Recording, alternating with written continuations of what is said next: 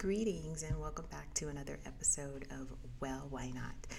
Today we are going to talk about my thoughts on the medical system here in Ecuador. It's a big part of deciding where to make your new home. Even for the most healthy individual, you have to think about unexpected injuries or even unexpected illnesses. So I'm going to tell you all about my experience. Let's get started.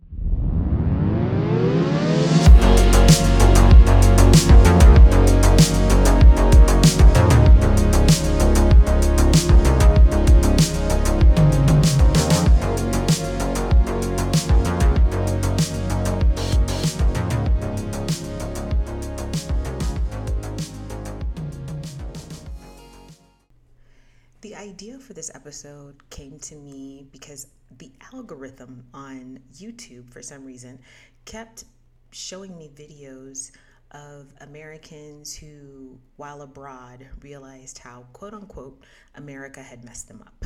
And of course, it's all in jest. They're very funny videos. They're compilations actually, and I think they're from TikTok, but have been shared on other social media platforms, and I just happened to come across them on YouTube. So on all the compilations that I saw, each and every one of them had a reference or more to things that surprised people about foreign medical systems, especially in comparison to the American one, whether it was the cost of medication, the cost of seeing a doctor, or how easy it is to get medicine at a pharmacy without a prescription. This was just over and over again, along with, violence and racism. But this topic, I think, is, again, so important when making your decision. Okay, so I look at it as, again, even if you are a healthy young individual, if you are a family with children, if you are a retiree, I don't care who you are. As humans, we are destined to get sick at one point. We are destined to need medical help or medical assistance at some point. So it's important to make sure that your new home has the facilities, has the ease of access, and the affordability for medical services. So I want to start by talking about more my own experience, and as with everything, it's important to qualify my own experience versus other people's experience, because I've heard horror stories, but I've heard horror stories from everywhere. I don't think there's any perfect place, nor is there any perfect system, but there are aspects of the Ecuadorian medical system that I prefer, that work better for me, they work better for my family and my expectations. So starting with just preventive care, I find that it is different preventive care here. I have used the private system, which means we pay out of pocket. There is a public system that Ecuadorians pretty much subscribe to once they're working, and it works, I would say it works similarly to insurance in the US, because you basically have to go through your primary care physician to get a referral to specialists who will then determine if you need additional tests or additional treatment. This isn't something that you can sort of preemptively do, and I'll explain more about the private system. But it works. It's slower. These are things that I hear people say about the Canadian healthcare system, because they have universal healthcare, and as well as the UK, that you wait, that it's not as quick, that you are sort of at the not the beck and call, but you have to wait for your doctors to make decisions, to complete the proper paperwork for you to get the care that you need. And that can be frustrating, absolutely, especially when you are sick. It's compounded, waiting for things seems like an eternity when you're not well. So in terms of the private system here, I don't have to wait for anything, and I don't need a primary care physician to refer me to a specialist. I can just make an appointment with a specialist. In terms of costs, upfront for preventative care, to see a primary care physician, so it could be like internal medicine, sorry, or a generalist. I have not seen DOs, doctors of osteopathy. I'm sure, or actually, I shouldn't say I'm sure. I just haven't seen them. I have seen pediatricians for the kids, and I've seen I think they're called internists. Someone let me know. Anyway, so with those sort of general medical professionals, the average visit is $20 to $30, just depending on the facility you go to. So some have their private practices, and in those cases, I find they tend to be on the cheaper side, so the $20. But if you are going to a clinic, and the way that some of these private clinics work is the physician or the specialist kind of rents the space. So as patients make appointments for whatever specialty or general medicine, then that person gets to use the facility, and the facility has receptionists, and it has a lab, it has just the basics that you would need. It has you could get your x-rays done there, so it's convenient for the patient, and then the medical professional has to show up at that time of the appointment to see that patient. And in those settings, I think obviously the $30 or the additional expense is because the facility gets to keep a portion of it and the rest goes to the medical professional. But again, it's a question of, do you want to pay a little bit more for the convenience? Because if you go directly to a private practice, that may just be the consult. They're not going to be able to take your labs and do all the follow-up. And one thing I have to point out that is very different with the medical system here, but I find that most medical systems outside of the U.S. function that way, or at least the medical systems in Latin America, is that you, the patient, you receive your results, your lab tests. That it's not something that gets kept in a system, and then that's been my experience. And I've never asked when I was in the U.S. for my results directly. I don't know. It was almost like it wasn't a thing, right? You go, you get your labs, and then you wait for those results to get sent to your physician. And then when they're ready, somebody from the office will call you and either say you need to come do a follow-up appointment or you need to get additional tests, whatever it may be. However, here you go, you get your labs, they are sent to you, and it's mostly electronically. They'll even send them to you via WhatsApp, or they have systems that you log into with a username and a password, and you get your results, you see them. I mean, I think in terms of general lab tests that we get every year and we've seen so many times, you do become familiar with the terms and you can kind of read your own results.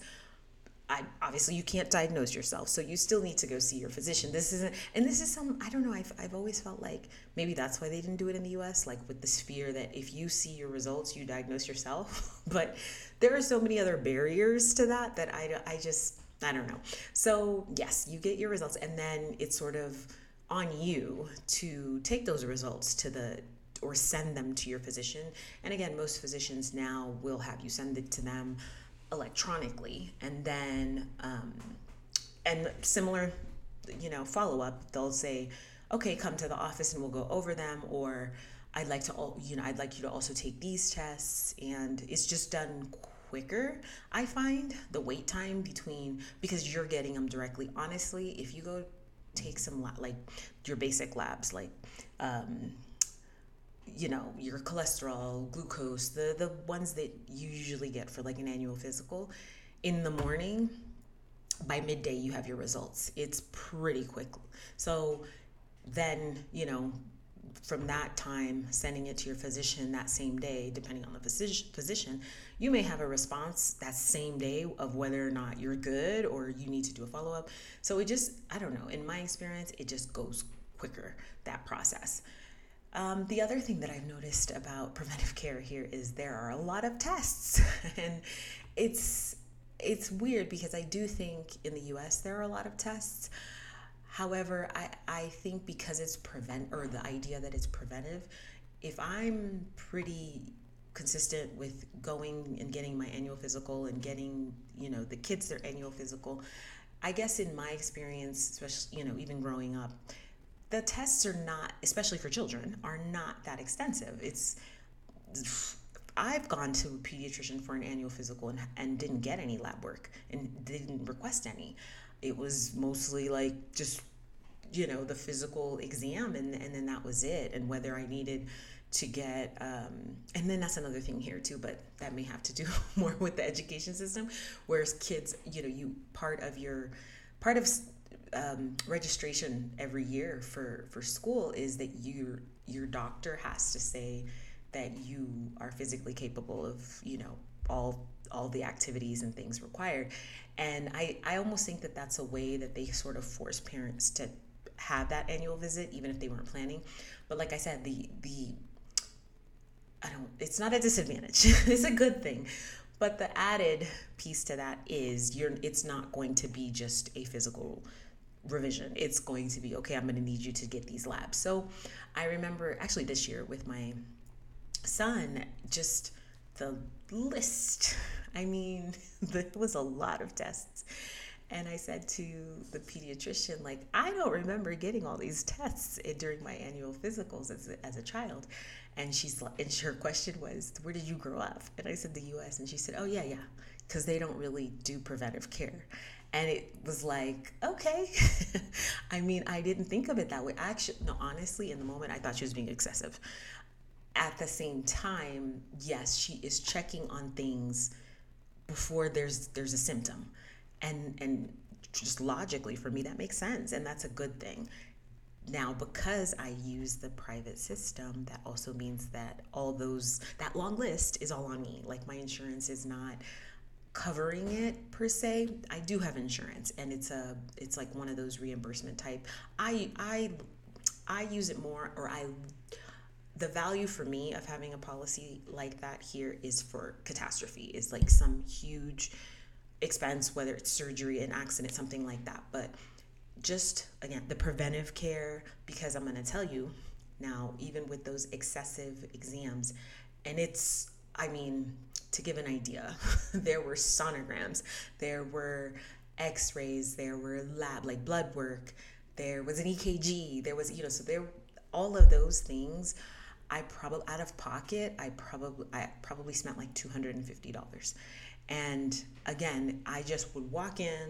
A lot of those tests that I had to get done, they were convenient to get done. I would walk in, or I would call and make an appointment, and you just get them done. And then I think the EKG was the one that took the longest to get an actual written report afterwards, but everything else, like within the day, you had your results. And so then you have that piece of it where you're getting all the tests and you're getting all the test results, you're collecting them, compiling them, and then I send them all to the pediatrician, and then her, I guess, model is always then me, parent, comes back for the follow-up.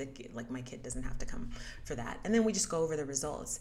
And because that's always her method, like, I never get, I never get alarmed, with any of the results, because I know that's part of the process. And if there is anything odd, we're just going to go over it in the follow-up. So it is really helpful. But again, when I think about all of those tests and the follow-up and the visits and all of that, and to know that I didn't spend, even $300, I'm not saying $300 is not expensive. I just think that it is reasonable, quite reasonable, for all of the services that we received and the convenience of the services. Because I do calculate my time and having to, go around the city looking for different things and looking for cheaper options, because I must say there are cheaper options. I just chose convenience and rapid results, but you could definitely do all those same things for less than that here. Now, when it comes to myself, I started doing this back when I was still living in the U.S., is I go to an OBGYN who sort of does my annual physical. Since I need that specialty anyway, I was so glad when they started doing it that way in the U.S., so I didn't have to go to my primary care physician and then an OBGYN. So actually, I remember probably one of my last annual physicals in the U.S. was done by a nurse practitioner, which she also was able to do all the girly tests that we need. And I've since then just have been very, again, I must say that I'm an overall healthy person. I don't usually need any follow-ups. I usually don't need any specialists aside from the OBGYN. So it works for me, and I think it just keeps costs down, being able to just go to one medical professional. So even with mine, and I am a little more involved just for my age and whatnot, but it's, includes mammogram and your annual pap smear and the lab works and sonograms and all of that. Out of pocket, I'm probably some like $350, just because I have more tests, and I have just more involved follow up than my son does. But still, to me, that is very reasonable. I remember when I last lived in the US, I had like a really good insurance policy. And I mean, when you added up the co-pays, I don't know, it just added up. It definitely was not, it was not like $50 and we're done. It was like $50 every visit for seeing an OBGYN. And that was your copay. So that means that was like non-reimbursable. That's what you paid and you were done. And I just actually, before I started this episode, I looked at the cost of natural childbirth at one of the nicer private clinics here, and the package, and you should see this package. It's like, the Rolls Royce of packages, and it was about $1,600. That's private care, quote unquote non-subsidized. I'm not sure how much the government subsidizes private care. I feel like there must be some sort of subsidy, because again, it's so affordable. And yet the cost in the US is about $19,000. So now that's comparing apples to apples, because this is private, out of pocket, no insurance. Now, if you have insurance, I know 15 years ago when I had my son, my copay or deductible, whatever they were calling it, ended up being almost $1,000 for natural childbirth. And I was there 2 days. I didn't even stay the full 3 days. I just didn't feel the need to. And yet it's still racked up. And they charge you, and as we all know, they charge you for every little thing. Every little thing was on that bill. So it's really incredible, the difference, because you're like, you just can't wrap your head around why it's so much more expensive in the US when you look at the quality of care, when you look at the ease of access, the equipment used. It's all very modern. It's not at all, and I've been in places where it's not as modern. So I think I have a good idea of that. Like, okay, no, they're not using outdated machinery and things like that. It is very comparable, just a fraction of the price. I also had a recent experience with a family member who had surgery, and again, the quality of care, the due diligence that the facility went through, the ease of access. It was so easy. We just went to the specialist. The specialist said, "Yeah, I suggest surgery," and then of course did all the pre-op, everything that you would see in the US. There was nothing missing from the process.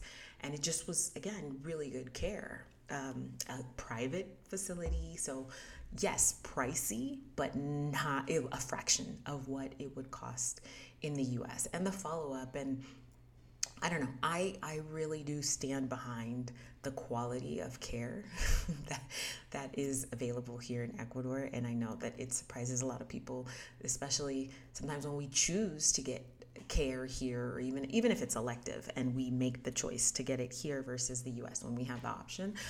It's because I stand behind it. And of course, as a mom, I would never put my children at risk. I would never I wouldn't skimp on that for my kids. I would, even if I would skimp for myself, but not for them. My daughter, a few months, well, it's been like 4 or 5 months now, had LASIK. And again, a fraction of the cost. This is her ophthalmologist for years, so he knows her. He knows her eyeballs. And it just, everything went well. It just was really good. It was well done. And she's happy. I'm happy. So it's really, I don't know. It's something that I'm grateful for all the time, because I've been in different situations where it's not, the quality isn't there, or it's a little bit more difficult to navigate the system. Or another thing that I really appreciate, and it's partly cultural here, is, sometimes you will sort of get all your service, you'll get everything done, and they haven't even asked for payment yet. And you're like, okay, and they're like, yeah, after. Like, there's not this rush. And I've seen this in other fields as well, like in businesses and things. There's this assumed trust. And I just think, like, when it comes to medical care, that goes such a long way, because again, you're often not feeling well, or you're worried about something, you're anxious, and to not have like the first question be like, okay, how are you going to pay for this? Will that be cash or charge? That kind of thing, that has made a world of a difference. So again, I'm extremely, extremely grateful to be living in a place where not only am I just overall happy with, being surrounded by nature and all of those other things that I love about living here, but just the quality of medical services and medical care is, to me, equal or even, higher than in the US. So let me know if you have any questions, any specific questions about the medical system. I'll try to answer them. The only thing that I have not experienced here is emergency services. I've, knock on wood, thank goodness, have not had to use like an emergency room, or just go into urgent care for myself or family. But I assume it's the same. It's similar to everything else that I've experienced. And there's and there's more of an interest for care than there is for payment, and that to me is really what makes the difference. All right, well, that is my experience with the medical system here in Ecuador. Until the next time, be well.